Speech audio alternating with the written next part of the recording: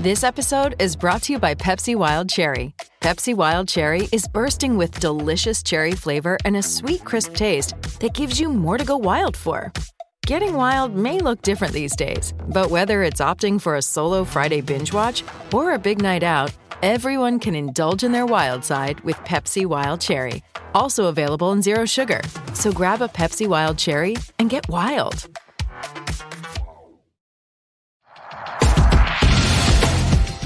You're listening to the Patriot Nation podcast.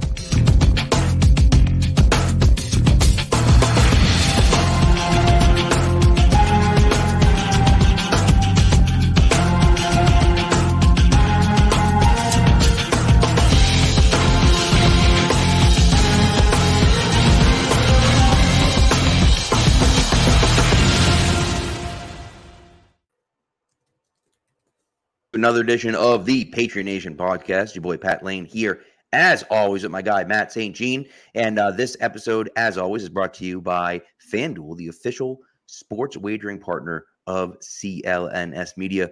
And Matt, we're here to talk about, I don't even know if we could talk, I guess we're going to talk about the game in Dallas, but we really are here to talk about the game in Foxborough because man, that game in Dallas, if there's ever been a, burn the tape and never watch it again, which of course we watched a 40-minute JT O'Sullivan breakdown, but, still like burn the damn tape and move on, right? Yeah, it's that kind of performance. And yeah, we want to move forward here to the game against New Orleans. Just, there's problems that have to be fixed, and obviously the players aren't really going to burn the tape, but also these lessons are it's all things they can do. A lot of what happened in Dallas was just, everybody, the problem snowballing and everybody digging the hole one shovelful deeper. Mm-hmm. And, you can take stuff away from the first quarter, maybe the second quarter of that game. Third and fourth quarter, you're not taking anything away. You're just, throw it in the trash, move on, try to find a way to get a win on Sunday and go from there. Right. Yeah. You know what? And what's crazy about it, and for me personally, at least, and I tweeted this out and I'll say it again on the podcast, and I don't know if I said it on the instant reaction or not, but I feel like Sunday kind of confirmed for me that Mac Jones just isn't the guy. He's just not the guy moving forward. And I know, look,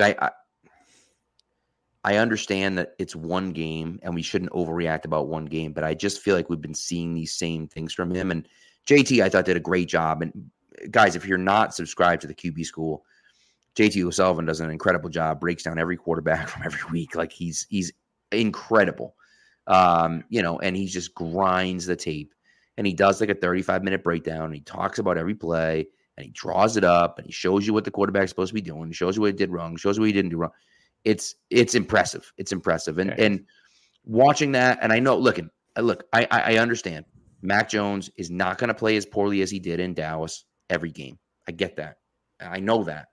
The problem is that knowing that he has that in him, and knowing that we've seen not that bad, but we've seen that stuff before from him, and knowing where his ceiling is capped, it just, you look at it and say, you're never going to really win in the league with this guy, unless he 100% figures that out and doesn't have those types of games anymore. And he just hasn't shown over the first 3 years of his career that he's going to put those behind him. And in terms of this season, he is on the third hole and he's out of mulligans. That's basically where it is. And with this offense, he doesn't have a driver in his bag. Right. That's basically the situation that he's in, and you got to shoot par. It's going to be a tough needle to thread. And that's I said, I'm not out on Mac Jones, but I'm as close to that as you can get. Yeah. While still believing a little bit. Right. And part of it is you have him cheap under contract for this year and next year. So, while you're still figuring out what's going on, he's not an awful quarterback, but as the franchise guy, what happened this past Sunday is the type of thing you can only stomach once every 2 or 3 years and right. Be okay with it. A meltdown to that variety of that variety. And like you said, JT O'Sullivan talked about some of it. There's one play in there I'll mention that I think really stood out. There's a concept the Patriots have run since year one with Mac Jones. For those who play Madden, you're going to know exactly what I'm talking about once I start describing this. They put 2 receivers on each side of the formation. One side, it's going to be a slant flat. So the outside receiver is going to go 3 steps forward, cut to the middle of the field. The inside receiver is just going to kind of drift outwards and be open. The other side of the field, there's 2 receivers, and it's what's called a stick concept. So the outermost receiver is going to drift outwards in some variety, and the inside receiver is going to run a couple yards, and then based on what the defense is doing, either stop or break out a little bit and stop. There's a couple of varieties of it. But they run this, and it's a quick hitter. You're basically picking before the play which side you're going to read, and you're going to high-low the defense, and you're not going to get anything more than like 4 or 5 yards on it most of the time unless you're breaking tackles, but you're pretty much guaranteed some kind of a completion and to start moving the ball. Right. And they called one of those for Mac, I think, after his fumble and his pick six. And he ran it up the middle immediately. He didn't even look at the receivers. He had guys open. And that's just so far outside of what he does. It's just the way JT O'Sullivan was describing it was like the fourth string quarterback in a high school game who really plays a different sport, who gets put in at quarterback at some point and who realizes, oh man, they're all trying to tackle me. Right. And just panics and runs. And it's like you can't afford that with Mac Jones, not with a guy who's supposed to be winning with his mind. No. And it's funny because JT pointed out another one too, and it's similar, very, very similar concept, except you had, slant flat, right? On the right side, slant flat. On the left side, I don't know. I'm not sure what the outside guy was doing, but I know Henry was on the inside running a flat. And here's the more shocking thing for me about the play that he highlighted was that both the slant on the right and the flat on the left were wide open. Now, the slant on the right may have been NFL open, but I think it was more NFL wide open. It might have been college open. Like the flat route on the left, right on the left, that was Pop Warner open. I mean, that was like there was nobody on the sideline with him. And instead of sitting back, Mac does the same thing, gets to his third step of his drop, and immediately takes off the field. And then a defender closes on him, so he tries some ridiculous shovel pass garbage towards Ramondre Stevenson, which bounces a yard in front of him because it was just like, what in the world could you have possibly been looking at? And look, I get it. The Cowboys are really good up front. The Patriots offensive line, by every metric you look at, has been terrible. I understand it, right? Trent Brown's playing pretty well. Beyond Trent Brown, they've been awful. Awful. Doesn't matter who's playing left guard, he's sucked. David Andrews hasn't played very well. Mike Onwenu played horrendous on Sunday. 3 penalties in the first half. And, Vidarian Lowe ain't cutting it at right tackle, okay? No. And so, so it's been bad. And I understand that. I totally get it. But at some point, you can't tell me that you can't throw a slant route on a 3-step drop or a flat route on a 3. You can't tell me that, man. And so that's the stuff for me where I look at it and look, Light Engine's asking a good question here, right? Has Mac been giving a fair opportunity the last 3 years, right? Has Bill done all he could do to elevate his play, right? And listen, last year, and we're going to talk about Bill Belichick. We will talk about Bill Belichick. That's why the title of this thing is, why the Saints game is a turning point in his legacy. Last year, Bill screwed him, 100%. Screwed him, right? And I was a person in the camp that was like, well, I mean, it looks stupid, but he's got to know something. He didn't know anything. It was a stupid decision, and he screwed a year for Mac Jones, 100%. But we saw some of this his rookie year, and we said he's just a rookie. It's fine. He's playing well for a rookie. He'll get there. We saw a lot of this last year. And now we're seeing it again this year, and you're like, what? No, it's not okay. It's not acceptable. And it's it's the mechanics of it. It's the mind stuff. That's the stuff that's more frustrating, because if Mac Jones is going to be good, he has to win with his mind. And frankly, he hasn't just been not winning with his mind. They've been losing because of his mind. And that is really bad. You can't have it. You can't have it. And it's not, I don't think it's a matter of if he can do it. I think he's just getting rattled. He did this stuff in weeks 1 and 2. Yeah. Like it's not whether he can do it. It's if he can do it and not get rattled. And so far that hasn't been the case. And like as to the question of if he's been given a fair shot, probably not fully, but also you don't really need that to tell sometimes. Like he's leaving a lot of meat on the bone with some of this stuff. And I look at CJ Stroud right now down in Houston, and their offensive line's banged up, and their receivers aren't guys everybody was hyping up coming into this year. And yeah, they've played well, but like Stroud's done a really good job and elevated those guys. And that's not what's going on with Mac. And trust me, there's a lot of land to go around on this offense right now. Mm-hmm. Mm-hmm. I don't want to completely bury just Mac, because that is not fair to him. Right. But you can't leave this much meat on the bone in the offense and also not have the big plays to make up for it. Right. Like you just, that is the part you can't live with. If you're going to be a distributor, then you have to be ridiculously efficient at it. Otherwise, it doesn't work. It's almost like the running game at that point. Right. Well, and look, there are plays, right? There are plays we talked about in the Eagles game. Kendrick Bourne drops the 3rd and 12 pass in the Eagles game, right? Kendrick Bourne drops the deep pass. Was that in the Jets game? They dropped the deep. No, was that in the Eagles game as well, where he dropped the deep pass on the left sideline? That was the Dolphins game. That was the Dolphins game. Okay, so you have some plays that are out there that you wish would have been made. Obviously, you have the play to Kayshon Boutte where you wish he would have gotten his foot down. But we can sit there and talk about that. But how many times is he making that great throw? That was an unbelievable throw to Kendrick Bourne. It was a phenomenal throw to Kendrick Bourne on 3rd and 12 that he dropped. I get that. That's a tough catch by Kendrick Bourne. How many times is Mac making a great throw and asking his receivers to make a great catch?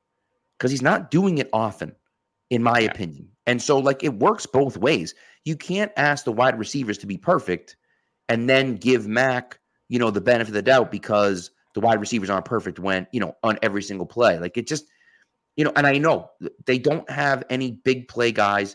It looks like they made a huge mistake in bringing in Juju and not keeping Jacoby Myers. That seems pretty obvious that was a big mistake, okay? And that's something they're going to have to live with, okay? So, yes, does it screw things up? It does. 100% it does, right? But you move on and you just say, hey, it is what it is, and we go from there. And so maybe that means that Juju doesn't play anymore and Pop Douglas takes over his role. I don't know. But it just, at some point, it's like, hey, you're not making enough plays for us to sit here and say that the receivers are letting you down. The receivers at times have let you down, but at times you've let your receivers down too, so it goes both ways. It absolutely does. And another play from Sunday too that he had touched on and I'd picked up on watching the game, that first drive, like the throw to Gesicki in the back of the end zone. Yep. When you watch it back, Devontae Parker is wide open on a drag route over the middle of the field. If he catches it, it's either a walk-in score or if you throw it later, maybe the defender is there and it's, he's down at the 1, but you're picking up the first down at that point. Mm-hmm. And the way JT O'Sullivan was talking about it is that's the number 2 read on the play. You're going to go to something on the right side and then the drag route and then where Gesicki was. What he pointed out is that it looks like Mac is going through it too fast. If you watch his feet, it looks like it's the same thing. And it all screams that he does not trust the offensive line at all. Right. And this is twofold. You have to ask him to play like he trusts the offensive line, even if he doesn't trust the offensive line. Correct. That's the only way to do this because, sometimes you got to hang in there and take a shot and throw the ball anyway while you're getting hit and make a play happen. That's what elevates you. That's what separates people. You saw it happen from Dak in the game. Kyle Duggar lighting him up, and it doesn't matter. The play goes for a first down because he hangs and it makes the throw. You got to be able to do that. You got to be able to step up on stuff. and you just have to play in sync. Your mind has to play in sync with your body, which has to play in sync with the timing of the other guys on the field, and that's not the case. And that's not just on Mac Jones. And I don't know. I think part of it is, you go through a lot of coaches and it's tough, but Bill O'Brien's a good coach. And Bill Belichick's not a bad coach here, and nobody thinks that. Some of it's just Mac has to get to this point. They're telling him all the right things. I guarantee you they're not teaching him to have his feet be all over the place and have his timing all messed up. So he has to figure out a way mentally. And it's not like he can't do it. He did it in the game on Sunday. He made some really nice throws in the game on Sunday. It wasn't all bad. He does show you he can do it. But it's about doing it more consistently and doing it without the bonehead stuff too. Right. And look, the issue that I have, and I know people, want to defend Mac, and I don't blame people for defending Mac, right? I got no problem with that. You want to defend Mac and say that Boston sports media is unfair to him. I agree with you. Like, there's a lot of Boston sports media that are very unfair to him and don't look at both sides of the story. However, we also have to look at the fact that his ceiling is not super high. He is a guy that's going to win pre-snap, and he's going to win mentally. And he hasn't done that enough. He's done that at times, but he hasn't done that enough. Okay. And so, yes, are the weapons around him great? No, this isn't the Bengals offense, right? I understand that. I get it, right? This isn't even the Vikings offense with Justin Jefferson. I understand, right? It's not for lack of trying. Now, we're going to get into Belichick, right? But it's not from lack of trying. They've traded. They've gone out and signed the consensus number one wide receiver in the market. They've paid big money for wide receivers that they thought had specific skill sets that they need.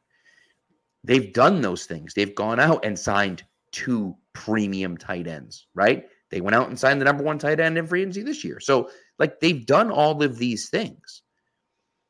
But, at the end of the day, it hasn't really paid off. And I understand that. And again, we talked about the coaching has set them back as well. But again, at a certain point, you have to look at it and say, well, if the quarterback were making plays, you can see it. I mean, you can see it.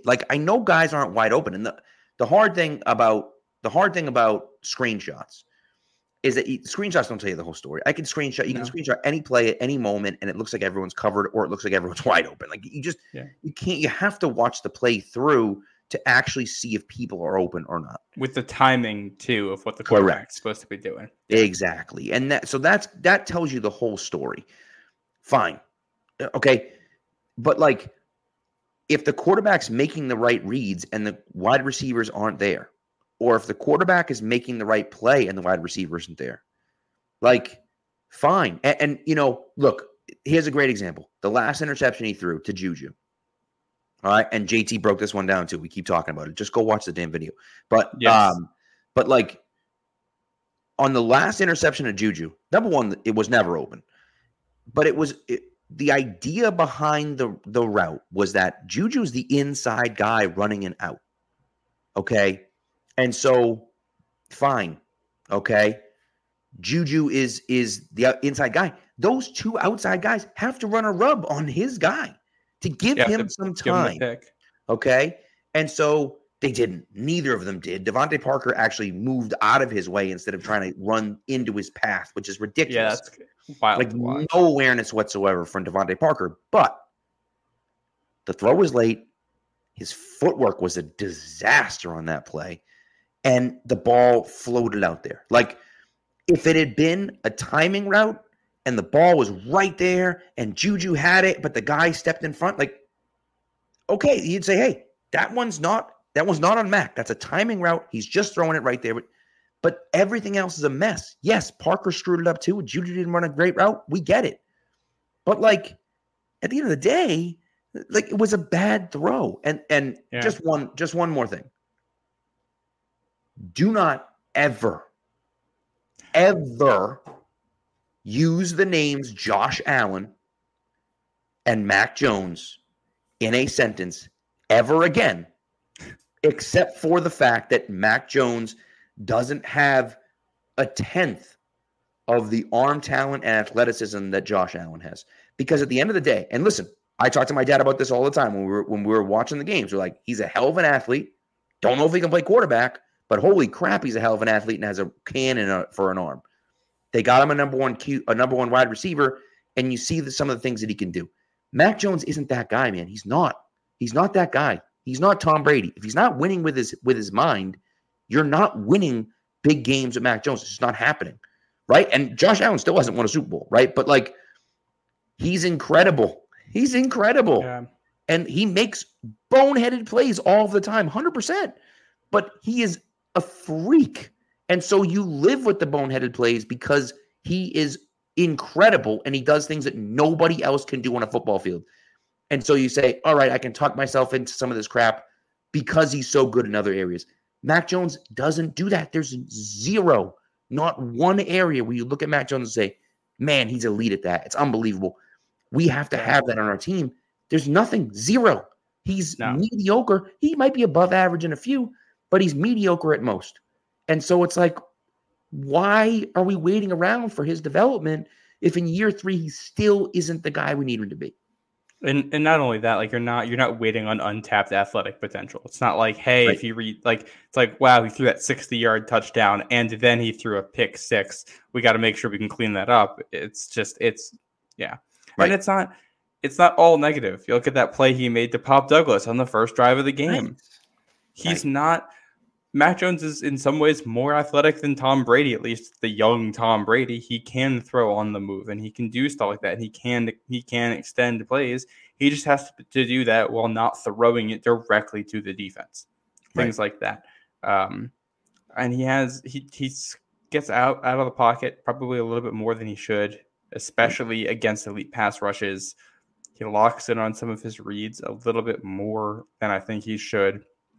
He's still accurate, which is kind of crazy because his footwork is super inconsistent, but he's accurate no matter what. But he doesn't throw a fastball, which means you got to throw with anticipation. Just to get his ball where it needs to be, he's got to know sooner where he's throwing it than other quarterbacks do, which is fine. He has enough arm talent to be in the league. It's not like he's late career Chad Pennington or anything like that. Like he's got the arm talent to be there. But he just has to win with his mind a little bit earlier, and it's not happening. And that's why, I do want to see how he looks against worse defenses here. I think part of the reason why New England's pass blocking stats are as bad as they are is that you play against a Philly defensive line that is dominant, and you get the Dallas defensive line, and you get the Jets defensive line, and that's not gonna help you. You're gonna get some easier fronts here, but the Saints front, it's no slouch. They're going to play Washington. Washington's got a pretty good front. Indy's got a pretty good front, I think. When they play them, they got some talented players there at least. So it's not going to be easy. There's still going to be some tough opponents, but there's some defenses in here that, in theory, this offense should be able to score against. I think you hope Tyquan Thornton can both come back and be a difference maker. If you're missing on Juju Smith-Schuster, then you the two guys you were hoping on this year were Juju and Tyquan to be difference makers in the offense. Juju, I don't think that's happening at this point. I don't think he's a bad player, but he's just kind of Devontae Parker without the contested catch ability right now. And you can put him on the field in blocking situations and use him rotationally, but nothing more than that. Tyquan's got speed. You hope that you can put that to good use and get some big plays out of it and go from there. Because I think you still want to win football games here, depending on what the future of this team is going to be. First and foremost, when we're talking about Bill Belichick, if that dude's been given a mandate that he has to win a certain amount of games to keep his job, he's going to try to win that number of games to keep his job. You look at the moves they made at cornerback today, which we'll have to talk about in here at some point. But I also think tanking can be a little bit overrated. I think this defense is really, really, really good right now. And I think it's a championship level defense if healthy. And I think you have a lot of leaders on this team. And if you're going to tank and lose a lot of that, I don't think that helps you. I think if you take this fully down to the studs, you risk the issue of getting rid of a lot of good players and talented leaders in the locker room. Right. And that's really hard to replace all at once while you're also bringing in talent. It's a very difficult thing to do. It's one of the some of the most successful teams out there have been teams that were good and talented, but had injuries, had bad records because of it, but kept the core.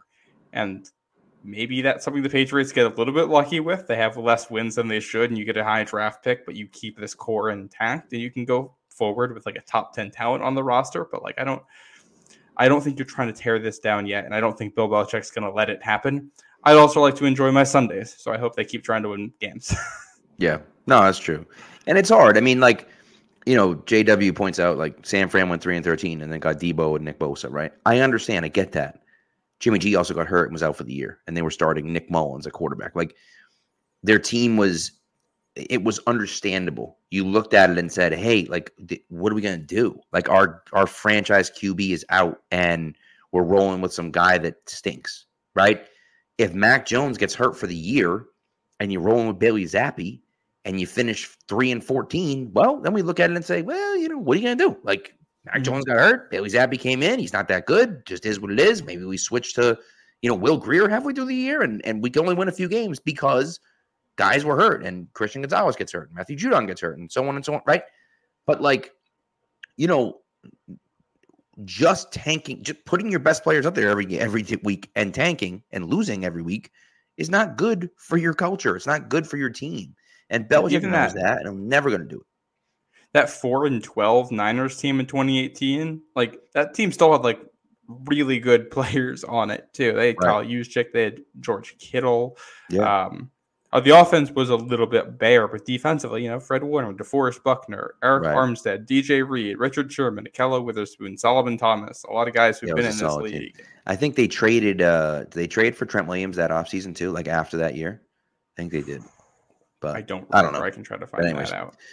Anyways, all right, let's get to a commercial, and then we will come back. We got to flip the script and talk about Bill Belichick, because I'm telling you, boys and girls, this is it for me. This is it. This is a big moment in Belichick's Patriots tenure, and I'll explain why when we come back.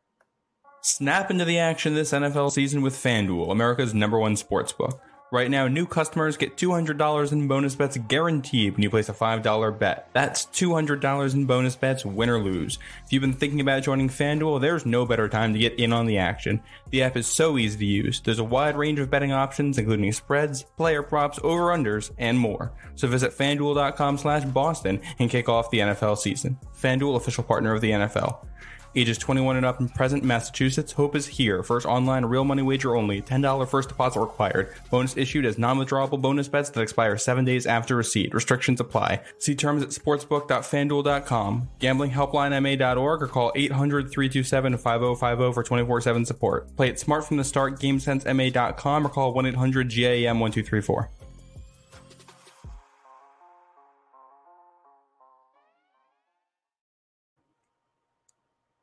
Okay, so look, here's the thing with Bill Belichick, all right? Bill Belichick's the greatest coach of all time. To me, it's not up for debate. It is not debatable. Yeah. It is not maybe. No. He is the greatest coach of all time, all right? What happened this weekend was just completely embarrassing. It was embarrassing. It was the worst loss of his career, of his Patriots career. It was the worst halftime deficit of his career. It was a complete embarrassment. And look, here's the deal, right? Bill Belichick wants to become the all-time winningest coach of all time. He does. He wants to. Let's not be on. He is a football historian. He wants that record, right? I get it. But people say that as a negative, as if he just cares about winning. He cares about winning. To get the record, he needs to win games. So he wants to win as much as possible. And so I think that's okay, right? But here's the thing for me, and this is what I'm looking at. He's the GM. He's built this team.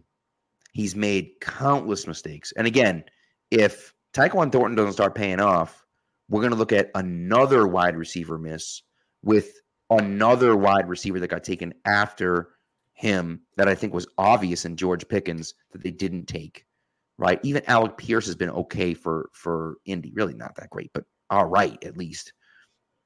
And so we can second guess that, right? There's a bunch of picks we can second guess if we're being honest, right? But we're in this situation because of Bill Belichick, right? You talk about Jacoby Myers and Juju Smith-Schuster, but here's the big thing for me. Beyond the roster building, beyond everything else, Bill Belichick's teams don't get blown out often. No. When they do, they come back the next week. Yeah. Okay? Everyone remembers 2014, right? Brady gets benched. They have one of the worst games of Kansas City. It was 41-14. They go on to Cincinnati and they blow the doors off of the undefeated Cincinnati Bengals. Just absolutely kill them the next week. Okay? In 2021, they got smoked by the New Orleans Saints at home. It was an embarrassing game. Right? It was an awful game. It was the Jonnu Smith game where Mac threw 4 picks and one of them got returned for a touchdown because Jonnu Smith literally ball in his hands, dropped it, and the guy returned for a touchdown. It was embarrassing. The next game was Tampa and Tom Brady, the Super Bowl winners, right? Or I guess the defending champions, right? They played their asses off in that game.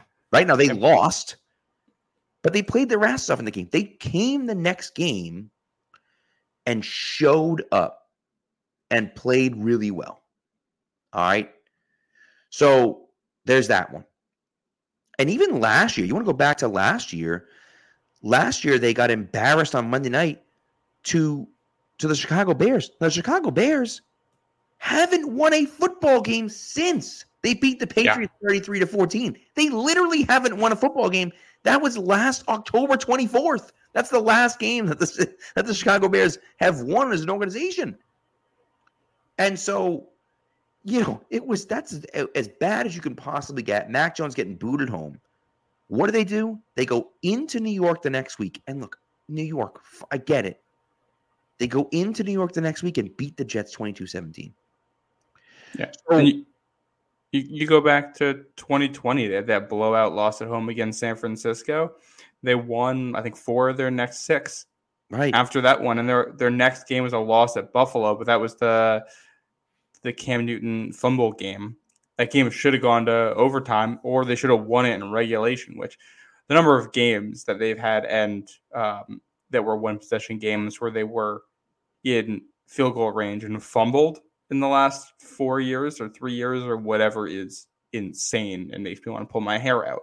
But what did they do in 2009 after the Saints game that year? Do you remember? I can try to pull it up if you don't. I don't remember. I do remember that they did eventually come back from that. I think they lost the next week at Miami and then won 3 in a row. So, and how did they play? And it was a 1-point Miami? loss on the road. So, see, that's the thing. See, it's not about getting the win much the next better. week. That's what it is. Show up and play, right? Show up and play hard. And that's all it is to me, right? Is we looked at it and said, okay, they played like absolute garbage. It looked like they gave up. And I know they didn't give up, but it looked like they gave up on Sunday against the Cowboys. And I would say they never even showed up, it looks like, right? Mm-hmm. But they need to come out on Sunday and play really well against this Saints team. This Saints team is not a great team. I know their defense is pretty good. They're great, but they're pretty good. But this Saints team isn't that good. They need to play well against them. I'd like them to win. I think they should win. But I'd like them to play well and not be so stupid. They've just played so dumb lately. And that's really pissing me off because that's not what Bill Belichick coach teams do. And they've done that consistently really since Brady left. And even really before Brady in 2019, they have not played smart in the last 5 years. You can go back to 2018 was it 18 with the Miami Miracle? Yes. Yeah. This is Which, by the way, was on which interestingly enough was on J.C. Jackson. J.C. Jackson's the one that screwed that play up and allowed them to score. That and Gronk being out there. Well, yes, that's yeah. But yeah, no, I mean, you got to find a way to win this game too. I think for morale. And what's crazy is that, like, if we had told you before the season they go 1-3 to start the year, everybody's going to look at the schedule and say, yeah, that makes sense. And I think it's the fact that the blowout loss was the most recent one and the way it happened, which has everybody so scared. The other part is that you lose Christian Gonzalez and Matt Judon. J.C. Jackson is not Christian Gonzalez. Like there's a drop off at corner now and there and in pass rush, and that's not great. This defense, especially once you get Jonathan Jones back, I don't know if he's going to be back this week, but once he's back, like it's still a good secondary. Whenever Jack Jones returns too, it should be fine. You should be able to win with this defense. I don't know if you're going to win because of it, but you can win with this defense. Correct. This is where the offense has to step it up. They haven't been scoring this year. I think you can throw a lot of excuses around why. Saints are a good enough team. They play a lot of man coverage. This is a game where you just have to find a way to make something happen. Especially, this is the third year in a row they've started 1-3. Last year they started 1-3, finished one game out of the playoffs. The year before they started 1-3, they made the playoffs. 1-3 is not a death sentence for your playoff hopes. Mm-hmm. And I think on paper, if Mac Jones doesn't have a game like last week again and plays like he did the first 2 weeks of the season, this is a team that can get there, especially because the schedule has softened up a little bit. If you get the Mac Jones that you did last week, I think you're going to be lucky to go 500 against some of the teams that you were really counting on beating right now, and that's where you're looking at a top 10 pick. So I think you want to see Mac Jones bounce back. And even if he isn't your franchise guy, if you move on after this season, you want to see him play well enough, you can get something in return for him if you trade him, or you feel good enough with him as your backup for whatever is going to happen to play. I think you want to see him play better. But the other thing, like if the mandate here is that Bill Belichick needs to make the playoffs to keep his job, you're going to see this team fight for that. Right. Because it's clear in the locker room they like him. And the way they talk about him and revere him, they don't talk about him the way fans or media do. I'll tell you that much. And he's earned a lot of respect there. And they're going to want him to keep his job. I'd be curious to read Robert Kraft's mind right now and see what exactly he thinks about this team. So I think there's a lot of arguments that can be made on either side of what you do going forward. But man, it all starts this week. You got to put something together. Yeah. Well, and I think the biggest thing, right, for me is that I just don't know. I don't think Robert Kraft wants to fire Bill Belichick. I really don't. And no matter what happens, I really don't think that he wants to fire Bill Belichick, really, regardless of the situation. Belichick has done so much for him and his family and the team that he loves, frankly, right? I mean, he owns the team, but he grew up a Patriots fan, right? So, Belichick has done so much and has been, a shepherd of the game and a historian of the game, really. And I know that the media doesn't like him because he doesn't give them the answers that they want. But he's also been very open. He had the Football Life 2009 where they followed him around. He had the Bill, the Bill and Saban or the Bill and Bill thing that he's done a really nice job of being open and talking about things that didn't involve the game. And look, he's also not throwing his players under the bus ever. He's never done that with his players ever.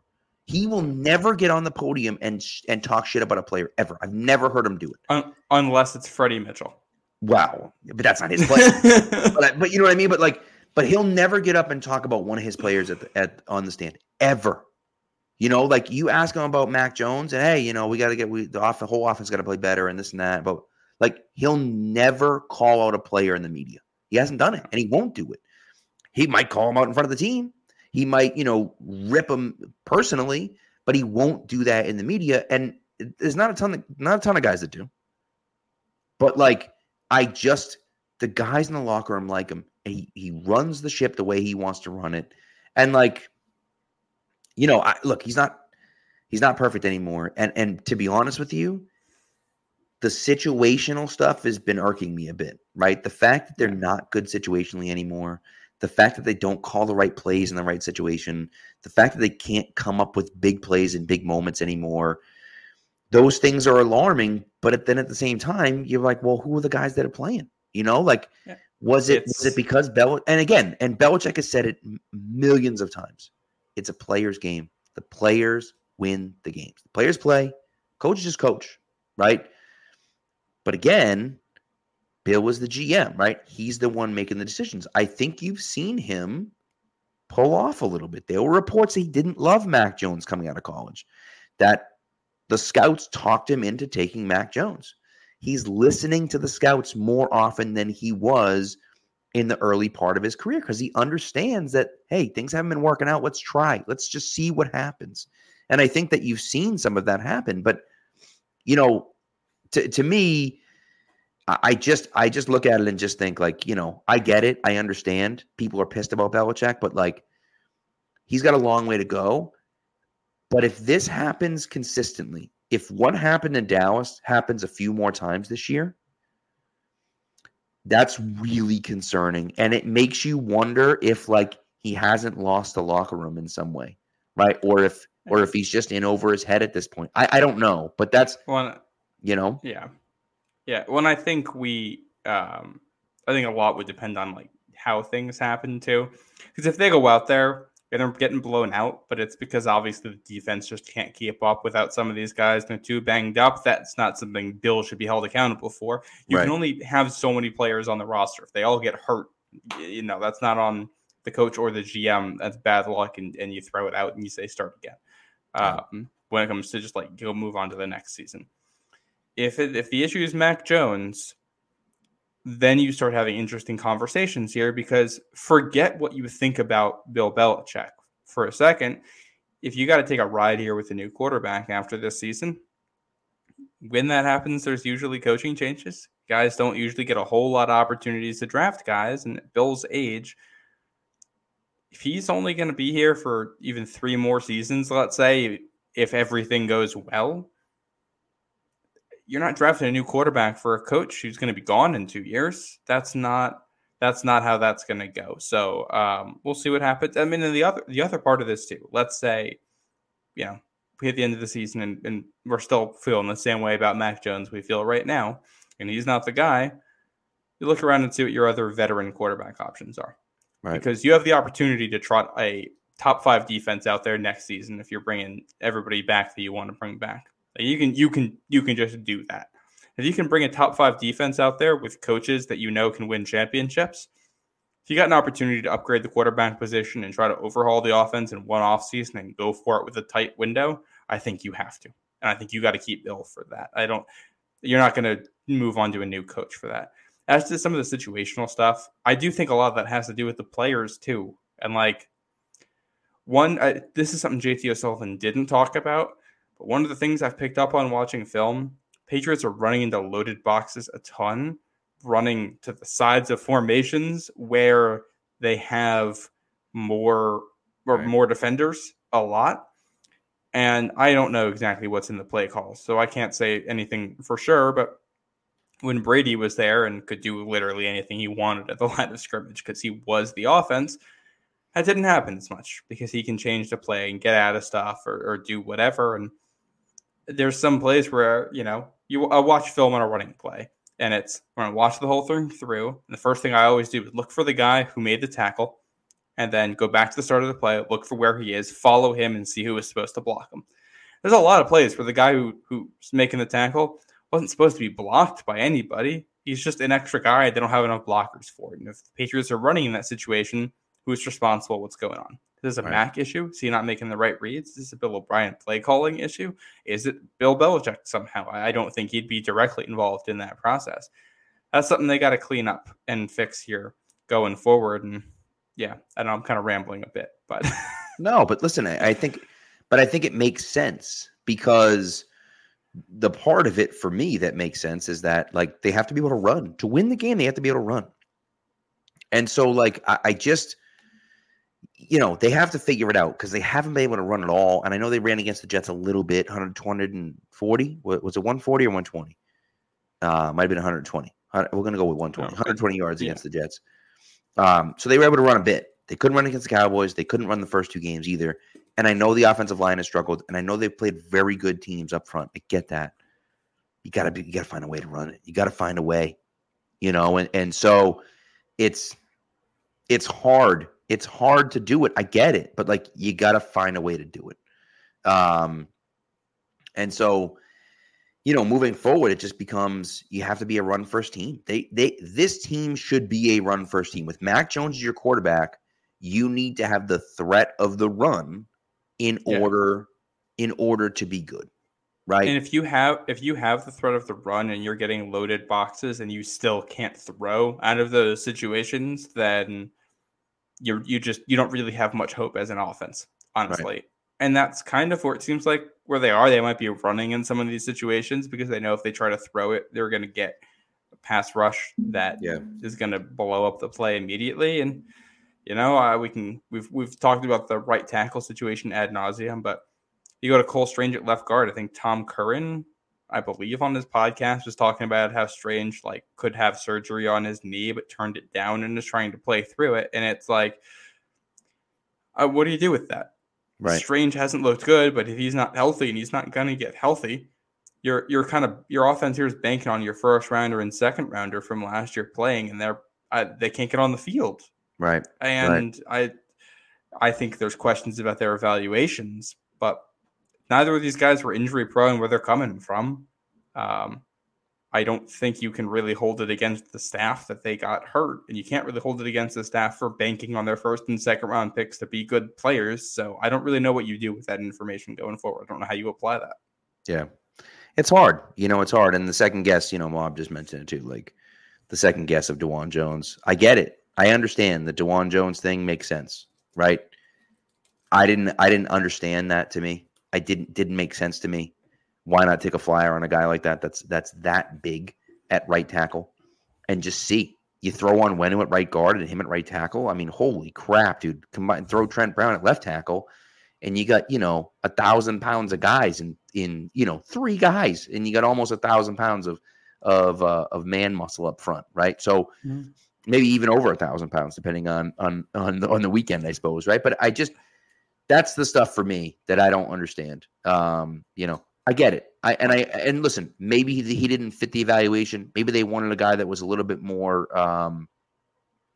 maybe they wanted a guy that was a little bit more athletic. Maybe they like City So's tape or potential a little bit more. I don't know. I don't have the answer for you, right? But it just seems interesting to me. Yeah. Well, and So has been banged up here, and they've gone with Lowe at right tackle. Right. The first thing I think I'm going to be looking for in practice reports this week is, all right, are we going to see any City So at tackle now? Right. Right. And especially if they're not, they gave him a lot of reps there in the preseason. And if he's healthy and he's not there and they got Lowe starting over him, man, I got some questions. Yeah. Yeah, it's tough. You know what I mean? It's hard. So I don't know what they're going to do moving forward, but they have to figure something out. Offensively, defensively, look, the J.C. Jackson trade, I love the J.C. Jackson trade, and it's funny people have been talking about, they're dumpster diving. And all it's like, dude, stop it. The Patriots let J.C. Jackson walk, which I thought was stupid at the time. I said it at the time. I was pissed. I've been. Were we doing the podcast at that point when I don't think we were together at that point yet. When they traded Stephon Gilmore for a 6th round pick in 2092. And this is right before I came on. Okay, yeah. And they let J.C. Jackson walk. And I have never been so mad in my life because you had 2 all-pro guys at corner, and you got literally nothing back. Nothing. Not one thing back for them. And J.C. Jackson ended up getting hurt last year, so instead of getting a 3rd-round pick, you got a 4th-round pick, right? And AJ, just to be clear, just so I'm clear about this, right? You knew they were going to walk out the door. You knew they were leaving. And so I know you didn't want to pay them, but I find it very hard to believe that nobody would have traded you something for J.C. Jackson, that you couldn't have gotten more than a 6th-round pick. In 2020, if you weren't sold on Stephon Gilmore, you trade him mid-season. That team sucked. Just trade him mid-season. Who cares? Send him somewhere, get a 3rd-round pick for him or whatever, something. he gets something back better than what you got in 2021 for trading him. So, like I understand, that annoyed me, but fine. JC Jackson's it's been like less than 18 months since he left here, and he's already back, and you gave up nothing to get him, and you're paying him almost nothing. So, that's a win for the Patriots. And look, is he going to be great here? I have no idea. I don't know. I don't know if he's even going to play well. But at this point, you just say, well, I mean, we have to do something because Jack Jones still wasn't at practice today on Wednesday. I don't know if he's going to play on Sunday. Marcus Jones is out another week. I'm guessing if Thornton there are some reports about Thornton that he's in the building but not activated yet, and I think he might be good to go for Sunday. But Jack Jones was reported as a 2-month thing, and I don't know if he's not there today, Wednesday, I don't think we're seeing him on Sunday. He did try to say something like he was coming back soon, but he said he's going to come back as soon as possible, which could mean which doesn't necessarily mean We don't know what possible is. Yeah, I also think it's worth mentioning that somebody, I wish I could credit who it was. Somebody had reported for the J.C. Jackson trade that they had already been talking about this trade before this weekend. Yeah, which I think says a lot about when they think Jack Jones is coming back and when they think Marcus Jones is. I think Marcus Jones done for the year probably, or we're close to it. That's so sad. That's so sad. Well, and if there's one thing that makes me more sad than anything else about this team, I think it had potential to be a truly dominant defense in some regards. Yeah, and we're not going to get a single game of the whole thing healthy. Yeah. Not a single game with all 11 out there that you want out there. And that's really frustrating. Which is why I hope that they don't blow this up and they can get those guys back out there next year, because I want to see this. Give me what this defense could be. Dude, imagine Gonzo, all 3 Joneses, and JC Jackson. That's your top 5 at corner. It's outrageous. Yeah. And, get ready for Miles Bryant starting. Right. I know. And listen, hey, to be honest, to be fair with Miles Bryant, I know he got smoked by CeeDee Lamb, but he should never be in that situation where he's covered CeeDee Lamb one-on-one. He's played well this year. He has. And you just have to get him in the right situation. And so, we'll kind of see where that goes from there. But, him and Sean Wade, I think, have played pretty well. I mean, That's a pair that could start on NFL teams with some of the coverage you see around the league. And the fact that that's your 5 and your 6 there, or your 4 and your 6, depending where we think Miles Bryant is in the depth chart, I think you got to feel good about it. Right. And credit to the secondary coaching too. Yes, agreed. I agree. And to answer AJ's question, JC Jackson's in the second year of a 4-year deal. He's on, right? Is it a 4-year deal? So he's got 3 or maybe 4 years left. I'm pretty sure it's a 4-year deal. And so he signed up for quite a few years. He also has no more guaranteed money after this year, which means that the Patriots could cut him at any time and give up nothing. Well, not any time, I think, is the key. He has a bonus and some money that becomes guaranteed at a certain date next year, or sometime in March. So I think before the new league year, they have to do something. They have to make a decision on his contract.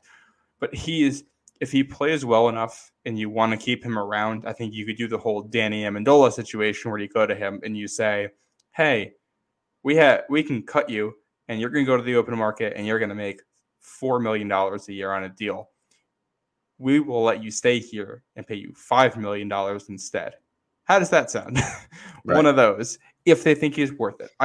Here's the thing. I doubt they will, just because you're already paying Jonathan Jones. And if you're paying Peppers and Duggar to stay, I don't think you're also going to pay $12 million a year, which is what J.C. Jackson's owed for a guy who probably isn't cracking your starting lineup if everybody else is healthy. If he's cracking your starting lineup, either he's back to full form or Jack Jones is not what you expected. Maybe he plays well this year and the Patriots move him in the offseason again, right? Like they did with Jamie Collins, right? So it's like... And the worst case is you just got an actual starting caliber corner for essentially nothing to flesh out the rest of your year, who already knows your system. It's basically a free agent pickup. Yeah, exactly, right. And that's really what it comes down to, right? A free agent pickup that you don't have to give any guaranteed money to for the most part, at least this year. So, so we'll see. Old man's asking about Keon White. I think Keon White is going to take a big chunk of Matthew Judon snaps. I think he should take a big chunk of Matthew Judon snaps. I don't know if he's going to play inside a ton, but I think I can see him moving inside and outside. He'll Look, play I think inside on passing downs. Yeah, I think you'll see Anthony Jennings take a lot more snaps on, at D end outside linebacker. He's been great against the run. I wonder if you use him a little bit against the pass too, just because you don't have Judon out there and kind of see where it goes from there. And they've been doing a lot of situations where they play basically like a 3-4 defense, but one of the outside linebackers is Judon and the other one's Tavai. They like doing that in the way that looks. So you can do that. You're just going to replace Judon with Jennings in your run situations. And then when it's passing downs, you're probably going to have Keon White and Josh Uche as your two outside linebackers. I think you can get away with stuff situationally. It's tough because Judon is your best outside linebacker at all of the things. He's the best run stopper of the group. He's probably your second best pass rusher of the group. He's incredibly savvy. He's good in pass coverage too for a guy who plays that position. He's got great instincts. He rarely pulls himself out of a play with what he does, and you can't. I love Josh Uche. You can't say that about him. He'll be over aggressive at times. So whoever is in that spot, I think is going to have to play very disciplined football, right? Because Josh Uche and Keon White on the edge is awesome. But if you're playing Josh Allen and they both over pursue and Allen runs for 15 yards to pick up a first on you, we're all going to be sitting here annoyed, wishing we had Judon out there. Let me tell you something right now. If I were the Patriots, which I'm not, but if I were running the show on defense, I would send the dogs after Josh Allen, and I would have Marte Mapu be the spy and just go head hunting, kid, and just go get him. You know what I mean? Like I just, because why not, right? Like he's got the speed and athleticism to do it. Now I'm not saying he's going to be the Josh Allen stopper or anything like that, but try to make life difficult for Josh Allen in the pocket. And then if he gets out of the pocket, well, then just, stick Marte Mapu on him and see what happens, and maybe it doesn't work out, but I'll tell you what, I don't want it to be Mac Wilson because we saw how that turns out last year. Yeah. So, Well, and what's nice about what New England can still do defensively, there's two parts here. One, they scheme a ton of pressure anyway, and you can still find ways to do that even with Judon not out there. So I think they'll be fine in passing downs. I'm more worried about run situations, I think, with Judon out, or first down, neutral downs where you don't know if they're going to run or they're going to pass. But also, it can be Mapu spying him. It can be Duggar. It can be Peppers. It can be Phillips when they decide to put him out there. And you can rotate guys and shift guys around and bring a blitz where, you thought Mapu was the spy, but he's actually blitzing, and you're going to have Duggar and Contain on the other side for when you flush him out type of thing. So I think you got options. You worry a little bit about the secondary for that Bills game whenever guys are back, depending on who is backed by that. And it's you play good defense against the Bills, and they can still score 27 on you. So can the offense keep up with that? Right now, it's a hard no, especially with how the Bills defense is playing. And that's looking, what are we looking, 2-3 weeks ahead here? Yeah, I think 3 weeks, Yeah. So but, look. No, go ahead. I think the next 2 weeks, you have to see life out of your offense. That's what's going to determine. Your defense is still good enough to play with teams, but your offense is going to have to win you games now. It was always going to have to win you games. It's more important now. You got 2 weeks here. 2 games you should win, or at least you should win if this team is going to be as good as we thought it could be. Yeah. Offense is going to have to get it done. I think you got to see at least 20 points in each of these next 2 games to feel good. I think you want to see less than 2 turnovers combined in the next 2 weeks. We got 1 turnover for the next 2 weeks. Use it well. Right. And make something happen. And if we're settling for field goals, I can live with that. Right. But if you got to do it consistently, if it's a 4 field goals and a touchdown kind of game, I think you can feel at least kind of okay with that compared to some of the things we've seen. Right. To me, the most damning stat of all is that Mac Jones has never. It's a crazy stat to even think about, but Mac Jones has never won a game when the opponent has scored 24 points or more. which is just wild. I mean, it's wild to think that that's the truth. Like, and that's he's never won a game, and it's not just him. No, yeah. Right. But still, the fact that he hasn't won a game when the opposing team has scored 24 points says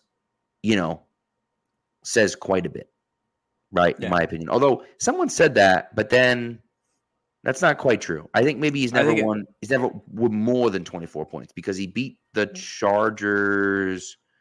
What was the score of that game? On Halloween night. It was like a super close game. Hold on. There it is right there. 27-24. So he did. Yeah. So, but the defense had the game-winning touchdown in that one. Adrian Phillips. That's right. Adrian Phillips. That's right. With pick six. Yeah. Yes. And they scored the Chargers. I'm just looking at it here. The Chargers scored with 40 seconds left. So, like, it's not as though it was like tight the whole game, but still. Well, and the offense did have a great drive to kind of close it out. Too, right. In that one to get a field goal. And that's true. They ran down like 6 or 8 minutes of clock there in the fourth quarter or something like that. Which that's something else I would love to see. Like if you're not going to have explosive plays, let's move the ball consistently and feel good about it. And let's get some 12-yard plays in there, some 17-yard plays there. It's not technically explosive, but that's a chunk. Yeah. If you can get 2 of those in a drive and pick up a couple other first downs, hey, they've been winning the field position battle for the most part. They're putting themselves in good spots. They shouldn't need as many yards as other teams to score. It's just cutting down on the turnovers. Don't get yourself into bad positions. I mean, how many times have we talked about them getting down early? 9 of like their last 10 games, something like that. We've gotten themselves down early at some point or found themselves down early in the second half and had to do something. You can't consistently play from that point. You don't have the offensive weapons you used to. You don't have Brady and Gronk and Edelman and James White to lead you back for victory. You're not that offense. If you're going to win ball games, you're going to have to play from a lead or from a tie or from maybe a 3-point deficit. That's you can stay in that range. You don't want to be dipping any lower than that. And that's just coming out of the gates with the right mindset. And here's the thing they did last week. The first drive was good. They should have scored a touchdown on it. Even with Mac Jones misreading that play, they could have scored a touchdown on that opening drive. And the drive after that last week, they got close to scoring position. Couldn't convert on a 4th down. It's not that they can't move the ball. It's that they can't do it without making too many mistakes to cost themselves points. And there's a comment, I don't remember where it is in the chat. Somebody had said this is the worst offense in the league. I double-checked it. Not that this is great, but they're 21st in yards per drive. It's not like they can't move the ball. That's not good enough, to be clear. But that's not worse. That's a little bit worse than average. Yeah. But they just cannot convert it into points because they can't. They keep making mistakes. And you got to find a way to clean that up. And that comes down to Mac and everybody else on offense. And Bill 100%. O'Brien. Yep. Yeah. Yep. So also, just lastly here, yes, Jonnu Smith does suck. Don't let what's happening in Atlanta confuse you. Jonnu Smith does suck. Just trust me on that. Okay. Well, and they didn't put him in a good spot to succeed in New England. Like he has a skill set. He has things that he's good at. There's not a whole lot, but he has things that he's good at. They didn't put him in a spot for that. And I don't think he was a scheme fit next to Hunter Henry. I think that was a big part of that. And they paid him way too much money for the job they expected him to do. Yeah. It's, get the ball to him behind the line of scrimmage and let him win with his yards after the catch. That's pretty much it, Yeah.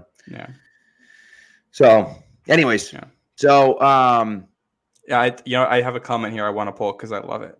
Oh, let's do Counterpoint to that: scoring is better than yards. Can we put this like in the locker room? Like I think the players need this reminder. It's not that they can't move it; just you need the actual points. Right. they're getting moral victories on drives right now, and you can't do that. Yeah. No, I get it, and I understand the frustration. I agree with you. Yeah. You know what I mean? But it's just like, unfortunately, that's not what's happening right now, and a lot of it is self-inflicted, and so it's something they got to clean up. So, all right. So, in conclusion, if you're just coming to the podcast, Mac Jones stinks, and he's walking. No, I'm just kidding. No. Listen, I'm out on Mac Jones. Matt isn't out on Mac Jones just yet. I'm not out on Mac Jones to the point where I want Bailey Zappi to start because Bailey Zappi stinks even more than Mac Jones does. And just ask every other team in the NFL. Can I actually add a comment there? Yes. This isn't even like a pro Bailey Zappi thing, but you could notice when he came into the game on Sunday against Dallas, there were a couple concepts they dialed up where he just went in there and stood in the pocket, stepped up and made a throw and made it look easy. And this isn't me advocating for Bailey Zappi over Mac Jones. This is me saying, hey, there's opportunities there and Mac needs to make these plays. Because if you want to make this a quarterback competition, have this happen a couple more times and we're back in a competition. When at this Bailey point, Zappi shows he can do that. And that's the thing. Like at this point, if Mac plays it even one more game the way he did in Dallas, what's the point? Why keep him in there? It doesn't matter. Like you're only keeping him in there if the other options are that bad. Well, but here's the thing. I think Bailey Zappi's worse than Mac Jones. I think Bailey Zappi's not very good. But if you're going to get what you got in Dallas, even more than once, right? Like, what's the point? He can't be worse than that. Like what difference does it make at that point? Yeah. So, well, yeah. That's the thing for me is that if Mac's going to be that bad, it just doesn't even matter. Like put Will Greer in, put friggin' Malik Cunningham in. Who cares? What difference does it make at that point? Like it doesn't, pull me in from the sideline. What difference does it make? Like if he's going to play the way he played in Dallas, it doesn't matter who's in there. Maybe not me. I don't have a very good arm. I have a fine arm, but not for an NFL quarterback. I know. So, anyways, all right, let's get into our last few segments here. We will do our props. Yeah, let's do the prop bets first. So, just a quick little prop bet update. Last week, I went 0-2 again because I'm terrible with this. I had Tyreek Hill over 87.5, which I should have faded that. I'm stupid. And I went Ryan Tannehill under 0.5 passing TDs, and he had one passing touchdown, the same amount as Derrick Henry. You went 1-1. You had Vikings Panthers, the over 45.5, and Broncos Bears, the over 46.5. That's the one that's hit. So you are 4-4. I am 2-6. It's not going well for me, but that's okay. No. That's okay. You want to go with your first? You want to go with mine? What do you think? Mine deserve to go together. All right. So why don't I do one, and then you can do both, and then I'll do the last one. Okay. So I have two alternate spreads. Two alternates. Okay. Right? So I'm teasing them. All right. Not really teasing, but okay. Jets versus Broncos. I'm going this week. I'm bringing the total, which I think is 40.5. I'm bringing the total all the way down to 32.5, and I'm going under 32.5. Jets Broncos plus 400 under 32.5. See, you didn't let me get an alternate line when I bet the Broncos Miami game. Why do you get the alternate line now? Because your alternate line was going to be like 8. Well, I guess you could have done that. That's true. This is before the rules that we've instituted. Although I think that's not quite high enough to get extra points. Yeah. So, but yes. So anyway, so that's what it is. Plus 400 under 32.5 for Jets versus Broncos. I actually have one in that same game, but that's not the first one I'm going. I have a pairing here that is just sicko. Mine last week was I took the over on both of the 0-3 versus 0-3 games. Love it. And I think I've topped that with what I've got here. I love it. I'm doing a Thursday night prop to start us out because we got to make Thursday night interesting. It's Bears Commanders.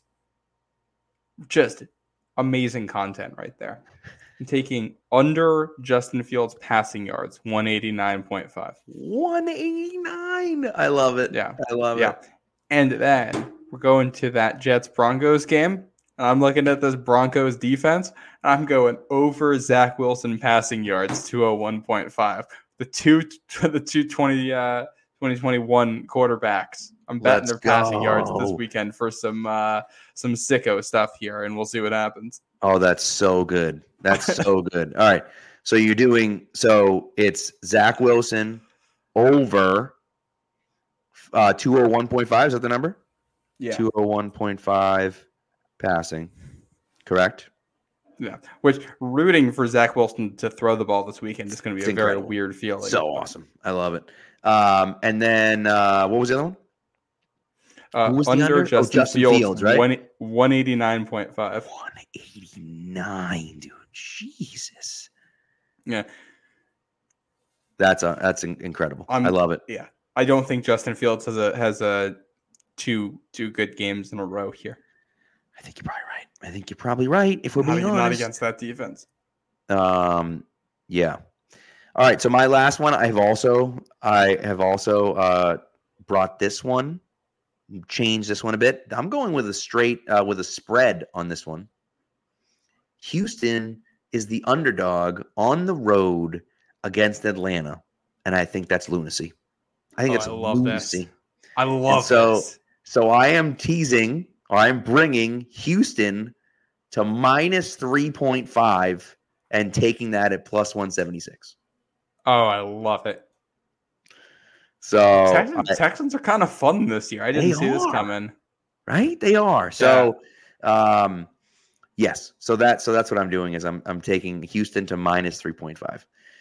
And again, I think it's only like plus 1.5. It's not crazy. They're not like crazy underdogs, but it's basically a pick 'em because the NFL typically gives about 3 points for the home team. So, so it's basically a pick 'em, but I flipped the script and said no, I'm going. Especially after Desmond Ridder for Atlanta last week.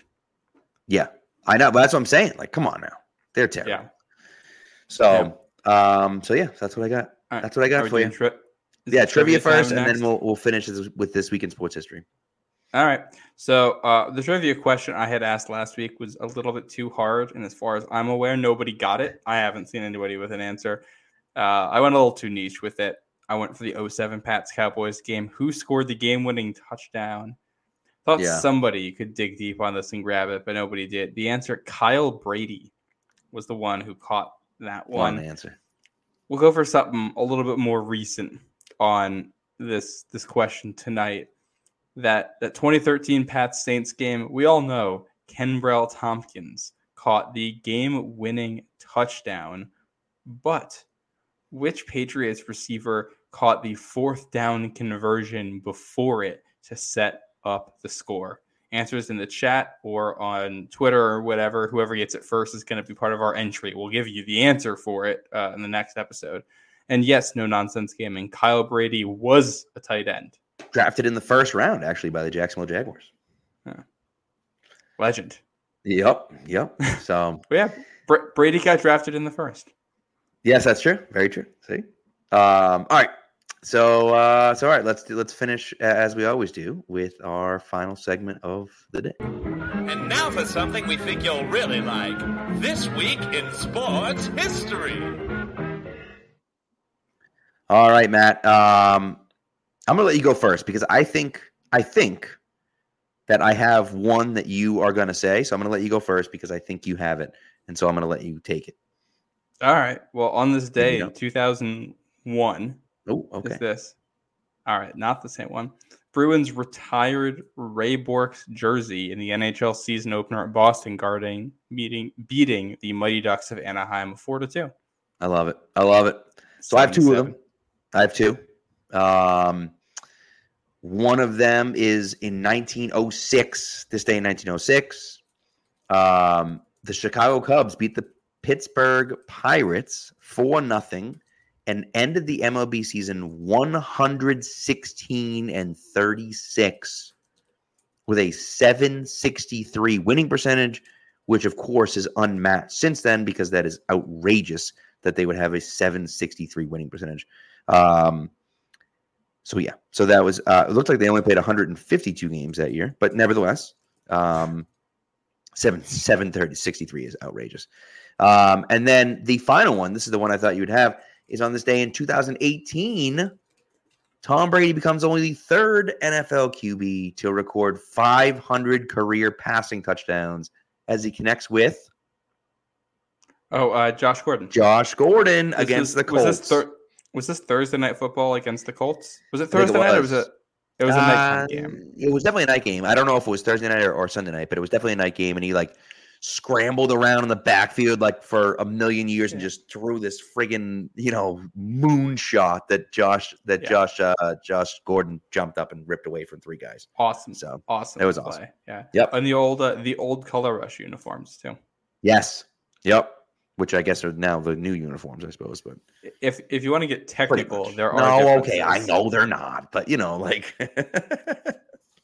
Yes, Matt will correct me if I say they're not technically the ones, but they look like there's a couple differences that are meaningful, but agreed. Same in theory. Exactly. Yes. Exactly. So, all right, that does it for the show. Listen, people are pissed. They deserve to be pissed. I get it. Hey, let's end on a good note here. If we're talking Boston sports, Drew Holiday, what'd you think? Listen, man, it kills me. Kills me to give up Rob Williams. Kills me. Yeah. Brogdon, I get it. They had to move. Fine. But, it kills me to give up Rob Williams. But at the end of the day, you needed him. You needed Drew Holiday, and he's a phenomenal defender. He's a better point guard than Marcus Smart. You're a better team now than you were at the beginning of the offseason. You've added Porzingis and you've added Drew Holiday. Now, the question is, can they all stay healthy, right? But that was the question going into the end of this year without those guys. So you get the same questions going on. But if everyone stays healthy, this team is the best team in the East, and should be and could be representing the Eastern Conference in the finals against whomever's there again. So we'll see. Yeah. So Celtics are the bright light, and Bruins start soon too, and they do. I don't know if they're going to be good, but Luch is back, and I'll always root for Milan. Yeah, they'll be fun. I don't know if they're going to be as good as. Certainly, they had to give up a ton of guys, but I think that they'll be young and fun. I'm hoping at least. We'll see. They got some guy they drafted in the second round a couple of years ago who's 19, who might be their first line center. I don't even know how to say his name. I'm not going to try it. No, don't even try it. It's not worth it. But is it French? Yeah, I'm not gonna. I say that with my last name being Don't Saint even Jean, say it's French. It doesn't even. We don't even know. Yeah. Just it doesn't matter. Don't worry about it. You know what I mean? Just let it go. But it's great. I love it. I think it's fantastic. And that's let the young kids play and see what you got. That's the way I feel about it. They got a few young guys heading up in the system. So that lesson could apply to some Patriots receivers too. 100%. Let's hope it does. Because I've seen enough of Juju. I'd love to see more. Pop Douglas needs to be out there more than 35% of the snaps. Don't do that again. Have you not seen Community?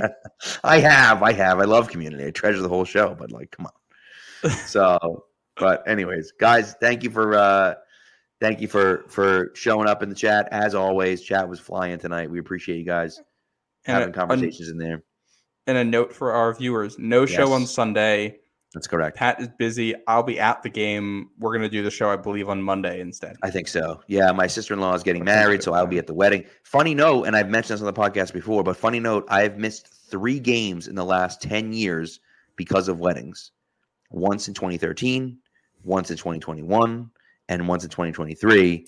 And every single time they've been playing the New Orleans Saints. I don't know how that's possible. The odds of that being the case back in 2013 is insane. But that's the case. So and they've played the Saints exactly 3 times at home since 2013, and I've missed all 3 of them for winning. So, it's crazy. But anyways, that's one of the weird anomalies of the universe, I guess. So how it happens. Yep. But Matt will have fun at the game. You're going to be busy on a random Sunday in 4 years too, I'm sure. Probably, yes. The next time they come to town. Or they'll be in, London or something like that, and I won't be able to go. Yeah. You know what I mean? So, you know what? If they're in London, I might have to fly over for the game just to say I went to a home game against the Saints. Right. I agree. So, or go to New Orleans in 4 years. That's a better idea.